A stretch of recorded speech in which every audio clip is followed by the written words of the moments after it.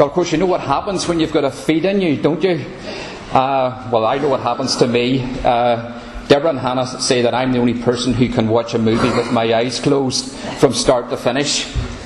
So I hope you'll stay with me tonight.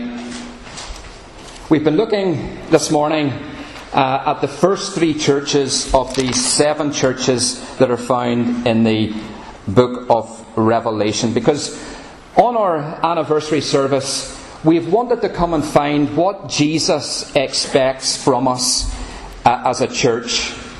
And in Revelation, He's revealed what He expects from His church at any time and in any place in these 7 letters that He's written. And before we come to look at the remaining 4, for those who weren't here this morning, I just want to fill in a little bit of background that might be helpful to just consider what was happening at the particular time that we're going to be focusing in on this evening. The 7 churches were situated in Asia Minor, that's today's Turkey, and the letters were written during the reign of the Roman Emperor Domitian. That's 81 to 96 AD. He was a very powerful man, but also he was a god, because that went with the position of emperor, and he was therefore worshipped. And it was during his reign that there was a sustained period of persecution against the Christian church. Now, for a Christian to be living in Asia Minor at that time, you had the choice of worshipping God or worshipping Caesar. And if you remain faithful to Jesus Christ, then you could expect to be socially ostracized, you could expect to be abused, imprisoned, and perhaps even pay the ultimate price. Also, the church at that time, not only was it facing persecution, but it was facing false prophecy from within and without, and also the society which the churches would have been growing up in would have been one where numerous deities were worshipped, gods and goddesses, and the worship of these false gods often involved sexual immorality and even occult practices. So the churches that we're looking at this evening, they were facing persecution, error, and sin. And the 3 churches that we looked at this morning, the first one was Ephesus, and the expectation that we learned from that was that Christ expects us to be in love with the Lord Jesus. Ephesus was a church that had lost its first love. So the lesson we learned from that is we're not to do that. We are to keep in love with the Lord Jesus Christ. That is the most fundamental aspect of being a Christian, that we're in love with Jesus Christ. The second church that we looked at was the one found in Smyrna. It was a suffering church, and we found that Jesus Christ expects us to be prepared to be faithful to Him even unto death. And the third church that we looked at this morning was the church in Pergamum. And the issue there was false teaching. And the lesson that Jesus wants us to learn from that church is that He expects us to be true to God's Word. So we're going to pick up the narrative that David read for us this evening. And we're coming now to the 4th church. That's the one at Thyatira. Now, Thyatira, unlike the first 3 cities, possessed no strategic or political significance. It was known as a trading centre, and it had grown very wealthy through a number of trade guilds. These involved the production of linen, woolens, dyes, etc. And if you're familiar with Lydia, who was converted under the ministry of Paul in Philippi, she was from Thyatira. She was a seller of purple, and she probably was a member of one of these guilds.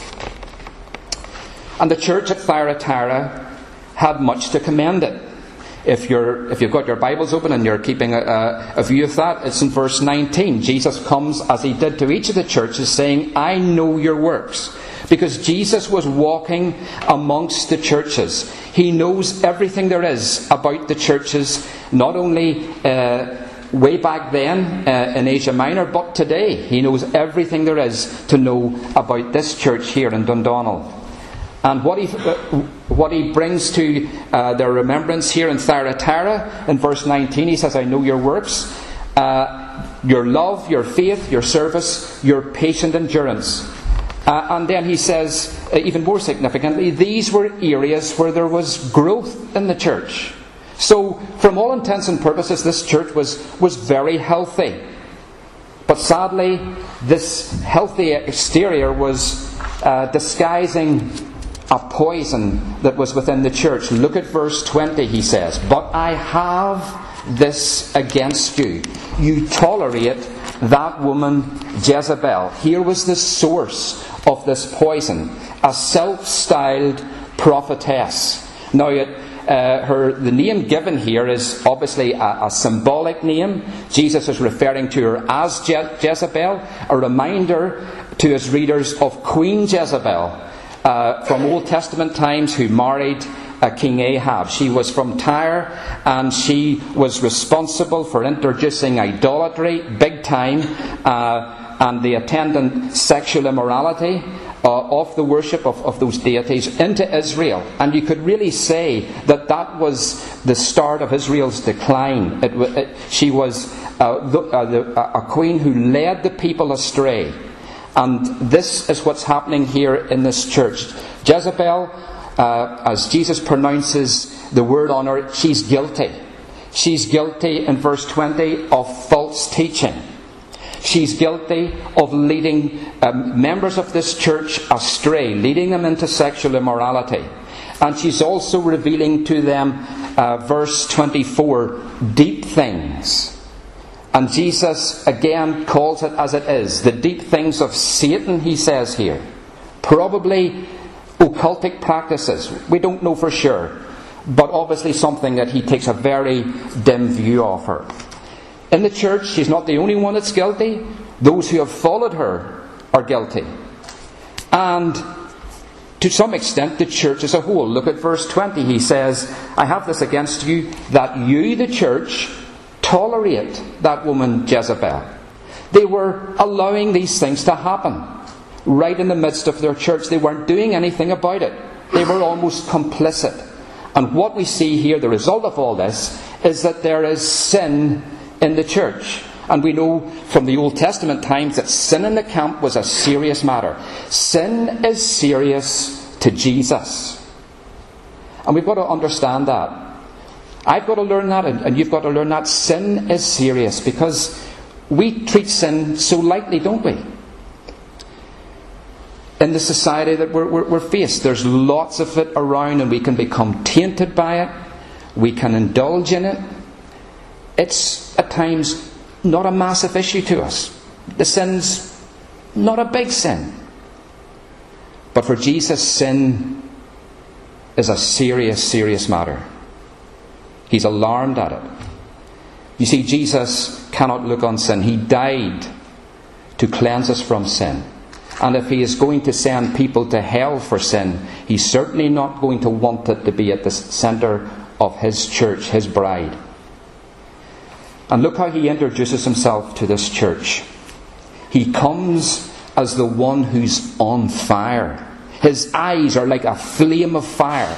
These eyes of Jesus are uncovering this sin and shame at the centre of this church. These feet, like burnished bronze, are coming to consume the dross in this church, to purify this church, to exercise judgment. And we see the judgment here as Jesus promises what he's going to do. He says, 4 I wills. I will throw Jezebel onto a sick bed. The sin bed is going to become a bed of suffering for her. I will throw her followers into great tribulation, he says in verse 22, if they don't repent. I will strike her children dead. Verse 23. I will give each according to their works. 23. Sin is serious to Jesus.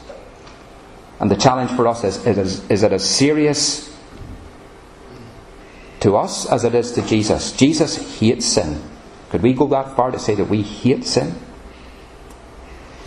See, Paul tells us in Ephesians, and we were looking at this in Iron just last Sunday, we have been chosen in Christ, we the people of God, chosen in Christ, before the foundation of the world, that we should be holy and blameless. God says in His Word, you shall be holy, for I am holy. We're to be like Him, aren't we? You see, the standards that Jesus sets for His church are high. Probably higher than ours. Paul tells us in Ephesians 5 and verse 3 with regard to sexual immorality, there must not even be a hint of sexual immorality or any kind of impurity among you. That's a high standard, isn't it, that Jesus sets. And so He throws down the gauntlet to the church in Thyatira. He says, repent, clean up your act. That's a challenge for us, isn't it? We live in a sex-saturated society where immorality is all about. We need to look at ourselves, don't we? We can so often become tainted by it. Jesus expects His church to be holy and blameless. That's the fourth expectation. He who has an ear, let him hear what the Spirit says to the churches. Now we're going to move on to church number 5, Sardis. Sardis was a city whose best days were behind it. It had been absolutely devastated in an earthquake in AD 17, and it never quite was restored to its glory. And this, in some ways, mirrored the church in Sardis. It had seen better days. And we come now to one of the most critical letters of the 7, this one to the church in Sardis. Jesus comes to them and He says, I know your works. And they're downright unsatisfactory. Verse 2, He says, they're not complete in my sight. He doesn't even elaborate what they are. You've a reputation of being alive, He says. And at one time that might have been justified. But it's no longer the case. In fact, in God's sight, you're the exact opposite of being alive. You are dead, He says. You are dead. You see, Jesus is not interested in reputations. Jesus is interested in the reality of the situation. He knew the situation here in Sardis. Others looking out, or looking at it from without, might have still thought this church has a good reputation, but Jesus could read their thoughts, Jesus could read their motivations, Jesus could understand what exactly was going on here. So, what was behind the spiritual stagnation in this church?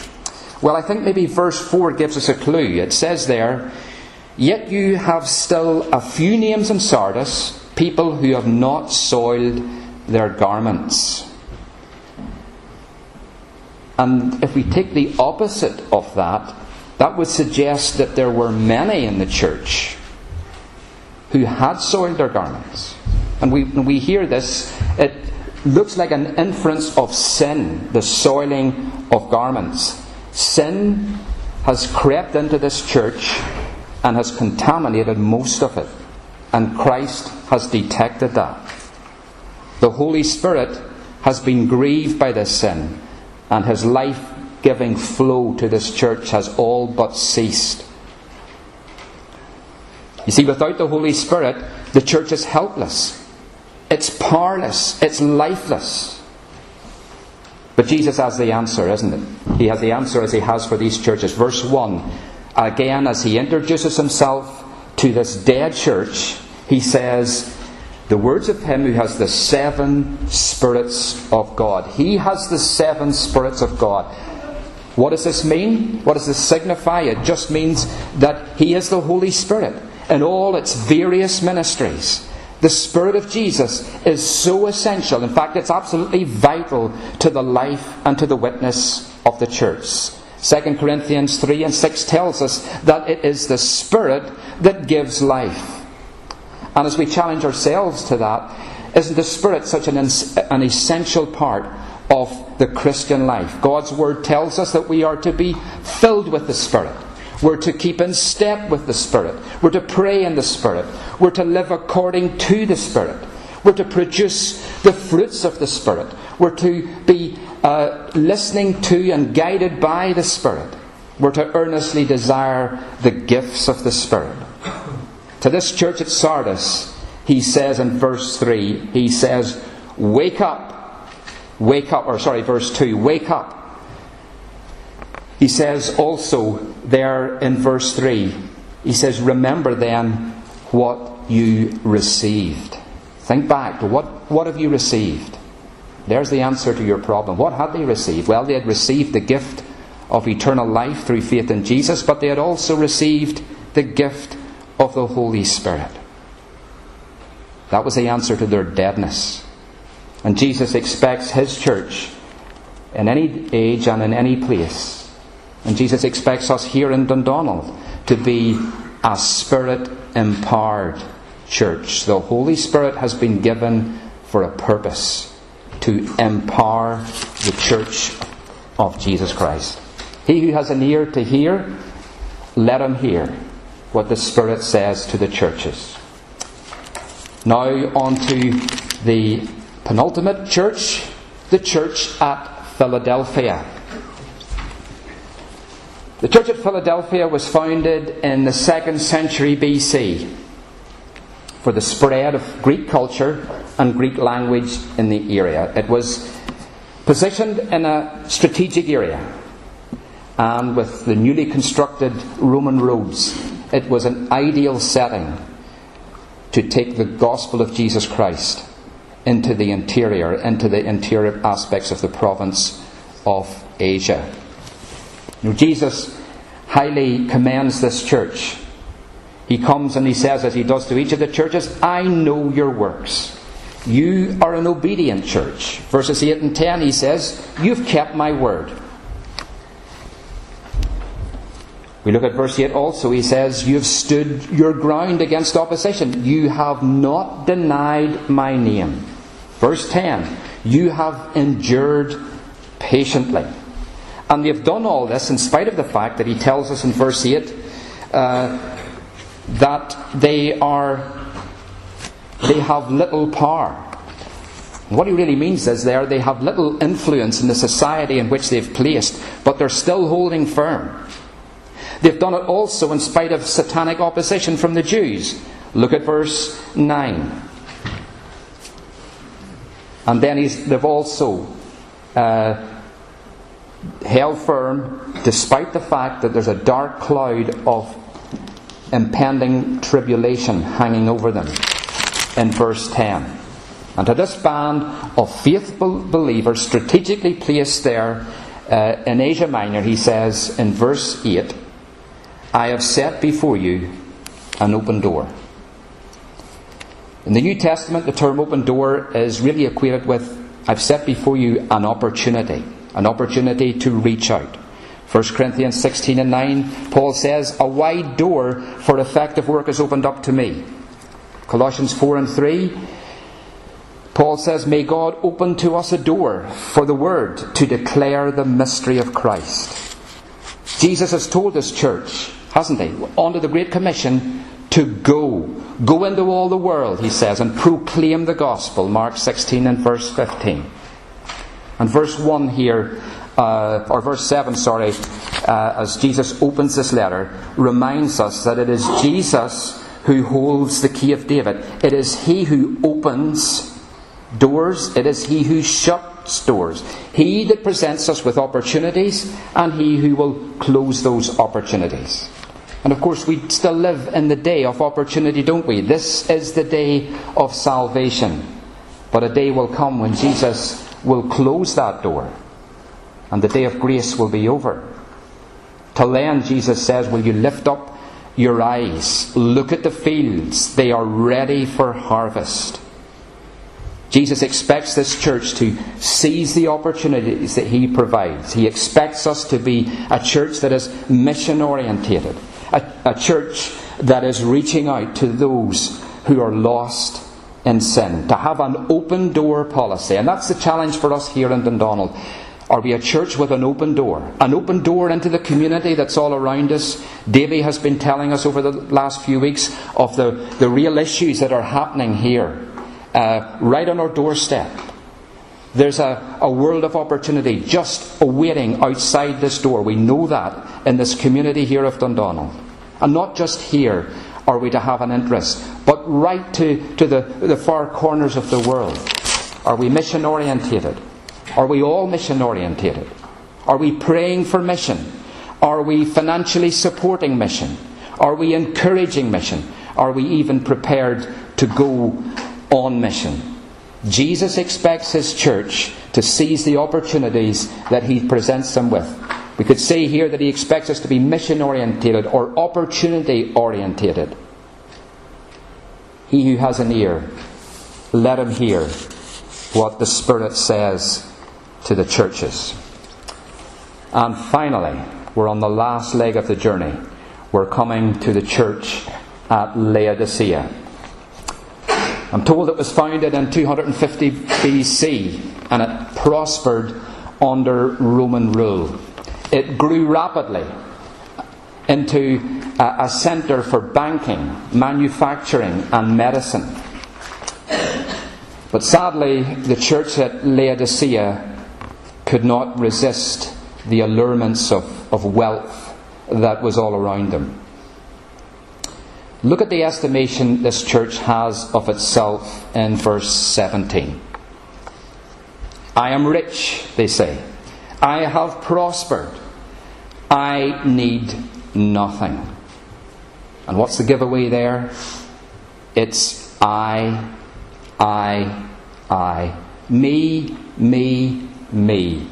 A church that is self-satisfied, self-centered, self-reliant. Like the church at Sardis, their view of themselves, sadly, was at odds with the view that Jesus had of them in verse 17. Look at his reply to the I am rich, I have prospered, I have need of nothing.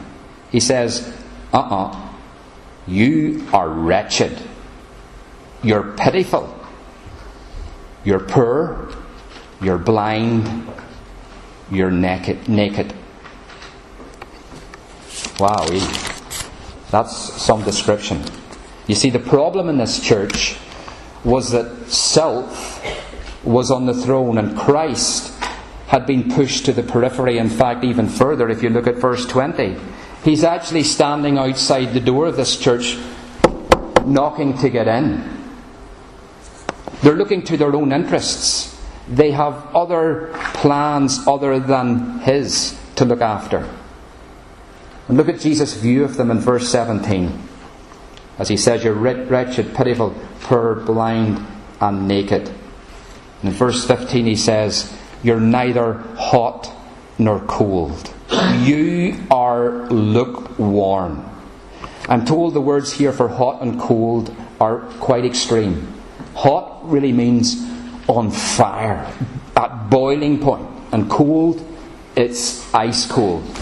But there's somewhere in between. They're lukewarm. And like taking a drink of lukewarm water, Jesus says, it's yuck. He says, you make me sick. That's what he says to the church. You see, if Christ is who he says he is, the Son of the living God, and if Christ has died for our sins, and if Christ has clothed us in his righteousness to make us acceptable before a holy God, and if he has given us life that will never last, then nothing less than wholehearted and total commitment will do for him. But even though he says these harsh words to this church, do you see how tenderly he deals with this church? He says there in 19, those whom I love I reprove and discipline. He still loves this church. He hasn't given up on it. He's at the door knocking to come in. He wants to come in, he says. He wants back in there. He's in on the exterior of this church. Wonder tonight, is Christ at the exterior of your life? Is he outside of it? Have you ever opened the door of your heart to the Lord Jesus Christ? Have you ever invited him in to come and deal with your sin that is the barrier to you coming before a holy God and of entering heaven one day?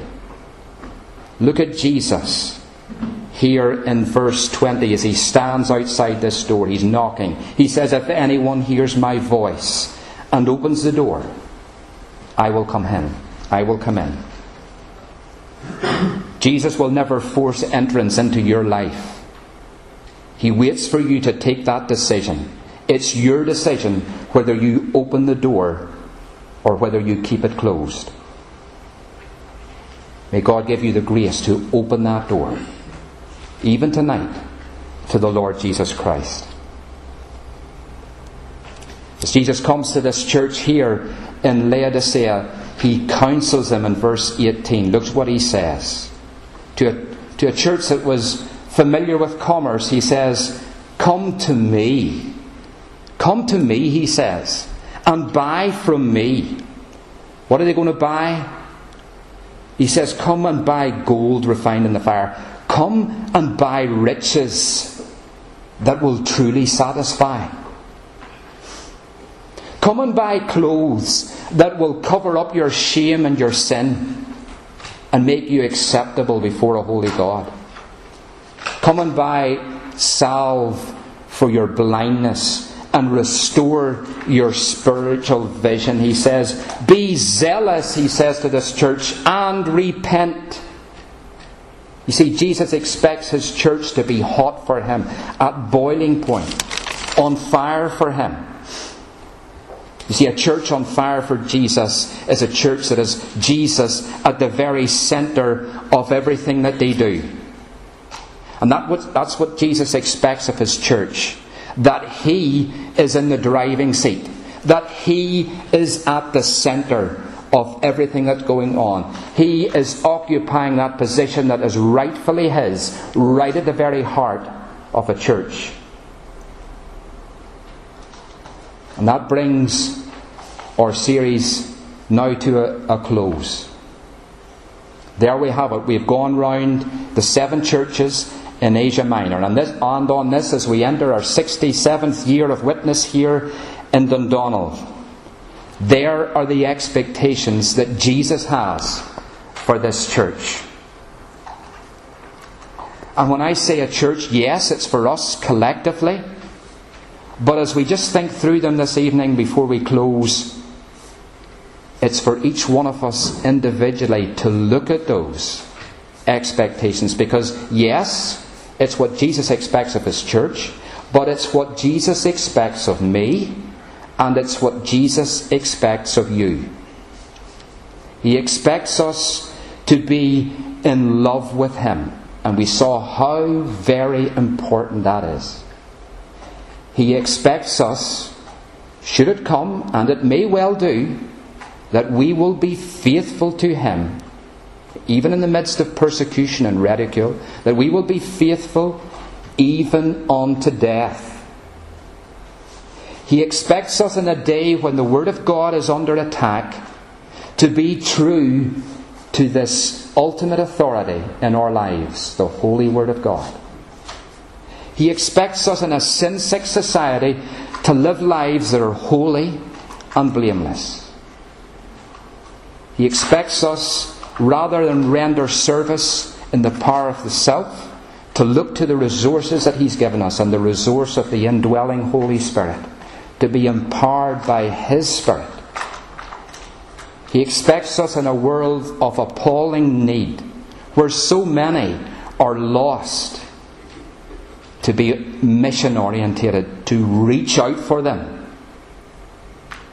And He expects us in all things to have Christ at the very centre of our lives. May God grant it, as we look through these things, that we will, as we move off into our 67th year, be faithful to what Jesus expects from us. These are big demands. They're not easy.